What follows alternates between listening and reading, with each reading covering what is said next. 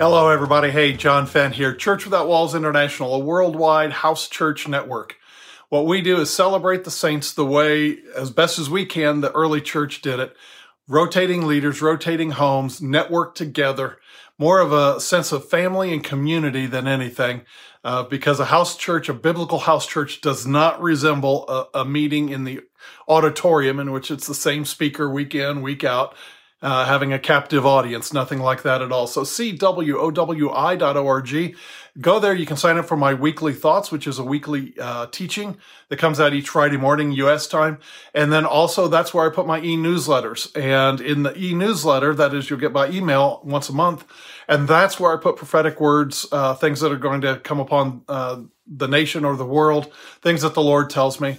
And so that's where I'm sharing. I see in Scripture, I've just stopped sharing with the general public prophetic words that have to do with the world and body of Christ, because I see in Scripture the prophets had specific audience that they were geared to, and I'm not trying to make a name for myself or anything in that.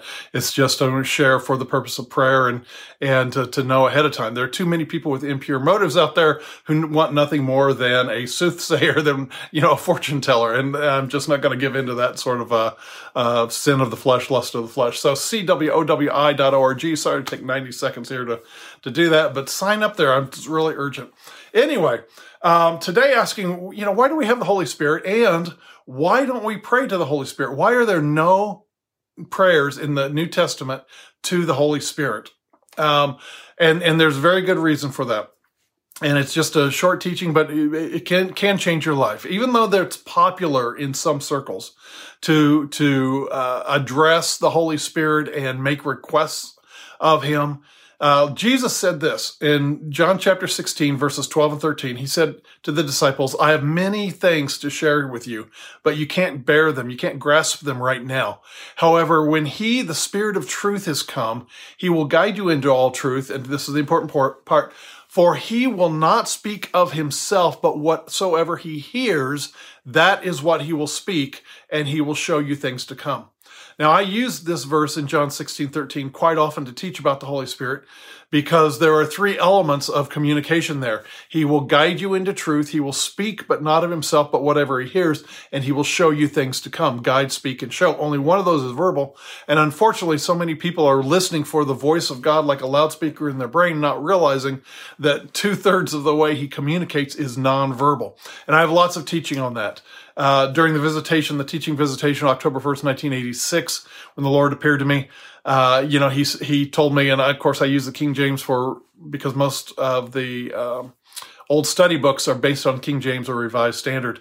And He said this, speaking of that, He said the New Testament uses the words perceive, discern, and witness to describe the process by which the mind picks up on what is happening in the Spirit.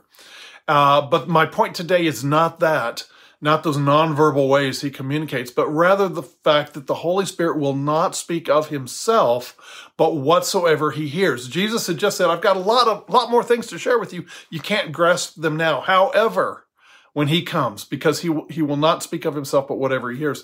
So the Holy Spirit's role is to communicate from the Father or from the Lord, the head of the body, to us. And it is the Holy Spirit who has recreated our spirit, and in many cases infills the believer with the Spirit, with Himself, and opens up a whole world of teaching and communication and everything else. But Paul expands upon this teaching from John 16:13. This element where Jesus said He will not speak of Himself, but whatsoever He hears. Paul expands this in 1 Corinthians chapter 2, verses 9 through 12, and it really goes through the end of the chapter, verse 16. But in 1 Corinthians chapter 2, verse 9, Paul quotes out of Isaiah that says, eye has not seen, neither has ear heard, neither has it entered into the heart of man or the imagination of man, the things which God has prepared for those who love Him. And so you have to understand this. God, it says this, eye has not seen, ear has not heard, it's not entered into the imagination of man, the things that God has prepared for those who love Him. So what Paul is saying is, quoting Isaiah in the New Testament understanding, is eyes, ears, and imagination is not the way you're going to perceive God's will in your life, God's communication in your life. Eye, ear, and mind cannot imagine what the Father has prepared for us. Fortunately, he goes on to verse 10. In the very next verse, he says, but God has revealed these things to us by his Spirit. For what man knows the things of a man except the Spirit which is in him? Even so, no one knows the heart of God but the Spirit of God. For the Spirit searches all things, yea, the deep things of God, so that we may know the things which have been freely given to us by God. That's verses 10, 11, and 12. So Paul's saying, eye, ear, and imagination cannot receive what the Father God has prepared for us. He would later say in verse 14, the same passage, the same teaching, he says in verse 14, he says, the natural man cannot receive the things of the Spirit of God. They are foolishness to him. And if you've ever had that argument with the Lord where your mind is saying we need to go this way, and in your spirit you're definitely led and definitely feel going in a direction, and you start arguing with the Lord, I can't do that. That doesn't make sense. Why would I do that? You've all experienced that if you've ever had that where you're arguing with yourself. Sometimes it's something simple like forgiving somebody or going up and humbling yourself before somebody and apologizing.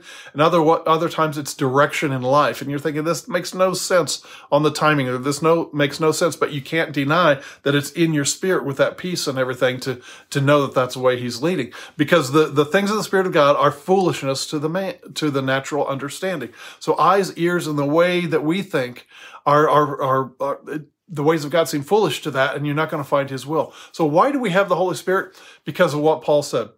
And why do we not pray to him? Because of this. Jesus said he doesn't speak of himself, but whatever he hears, that's what he speaks. And in 1 Corinthians chapter 2, verses 9 through 16, really, but especially 10 and 11 and 12, he says, the Holy Spirit searches all things, yes, the deep things of God. Now we have received the Spirit of God so that we can know the things which have freely been given to us by God. Why do we have the Holy Spirit? So that we can know what the Father's prepared for us. And that's why in Luke chapter 11, for instance, Jesus said, when you pray, pray this way. Our Father in heaven, your name is holy. Let your will be done on earth as it is in heaven. Jesus said, pray to the Father. In John 16:23, Jesus talking about the time when he would be gone after the cross, resurrection, and ascension. He said, in that day you'll ask me nothing, but you'll ask the Father in my name, for he delights and glories in making you fruitful and giving you good things. That's why every prayer in the New Testament is to the Father. There's not a single prayer to the Holy Spirit because he is the intermediary.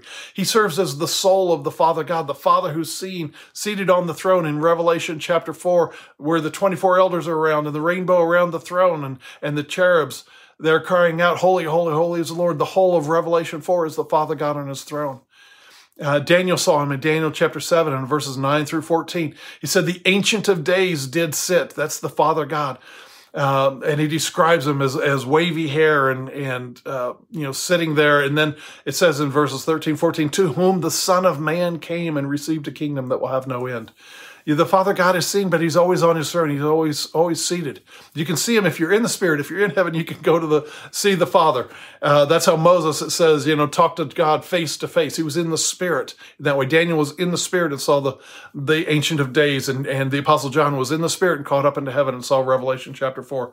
To whom in chapter 5 it says, the lamb that had been slain, the Lion of the tribe of Judah, came and took out of the book out of the right hand of him who sat on the throne. The Father God is the source of all things. 1 Corinthians 15:28 says, when all is said and done, Jesus will turn the kingdom all back to the Father. The Father is the source. That's who we pray to. That's who we ask in the name of Jesus. That's who we ask. And from the Father, through the Holy Spirit to us, the Holy Spirit searching right now the things that the Father's prepared for us. It's the same way with your soul. You lay in bed at night and your soul functions in the same way as the Holy Spirit does for God the Father. Your spirit and your mind, you're sitting there and you're looking in your heart, why am I here? What is my purpose? What does God have for me? Your soul searches your spirit, man, to know what you might do, and then you put it into action. In the same way, the Holy Spirit searches the heart of the Father God, that we might know the things that have been freely given to us of God. That's why we don't pray to the Holy Spirit. He only repeats what he has heard. And in the book of Acts, where you see the Holy Spirit said to Peter, go downstairs, for instance, in Acts chapter 10, go downstairs. There are 3 men looking for you. I've sent them. Go with them, nothing doubting. Yes, it's the Holy Spirit, but he's repeating what he's heard from either the Father or the Lord Jesus. This is why we don't ask the Holy Spirit for anything. This is why we don't pray to the Holy Spirit. That's why Jesus said to pray to the Father, why there are no prayers to the Holy Spirit in the New Testament. It's because he is the intermediary. He is the one who's searching the heart of the Father God to see what the Father has prepared for us. If you will redirect your heart and redirect your motives to seek the Father God, and to get to know the Father by including him in your life and talk to him conversationally, you'll have this communication open up between the soul of the Father God, the Holy Spirit who's searching the heart of the Father to see, and then he'll communicate it down to us so that we can flow spirit, soul, body, the same way the Father flows from the Father God through the Holy Spirit to the body, to the person of Jesus, the body of Christ on the earth. I'm telling you, folks, it's wonderful to have that sweet fellowship of the Holy Spirit who's continually searching the heart of the Father God to see what the Father has prepared for us. Eye, ear, imagination cannot receive it. To the mind, it's foolishness, but you perceive it in your spirit, what the Father has prepared. So that is why Jesus said, I've got many more things to say to you, but you can't grasp them now. However, when he comes, the Spirit of truth, he will guide you into all truth, for he will not speak of himself, but whatever he hears, that's what he will speak, and he will show you things to come. It all starts with the Holy Spirit understanding that he is searching the Father so that he can pour into us, and then our mind picks up on what the Father has revealed, and then we live it out. All right, hope that's a blessing. Go to cwowi.org. Lots of good teaching articles and everything else, and sign up for my weekly thoughts and my e-newsletter. If you'd like to know more about house church, we can help you with that. The biblical house church. We're not interested in a miniature of the auditorium in somebody's living room. That's not the biblical house church. But do your homework and we'll help you out. And join with us. We're, like I said, a worldwide network of like-minded believers. God bless. Talk to you next week.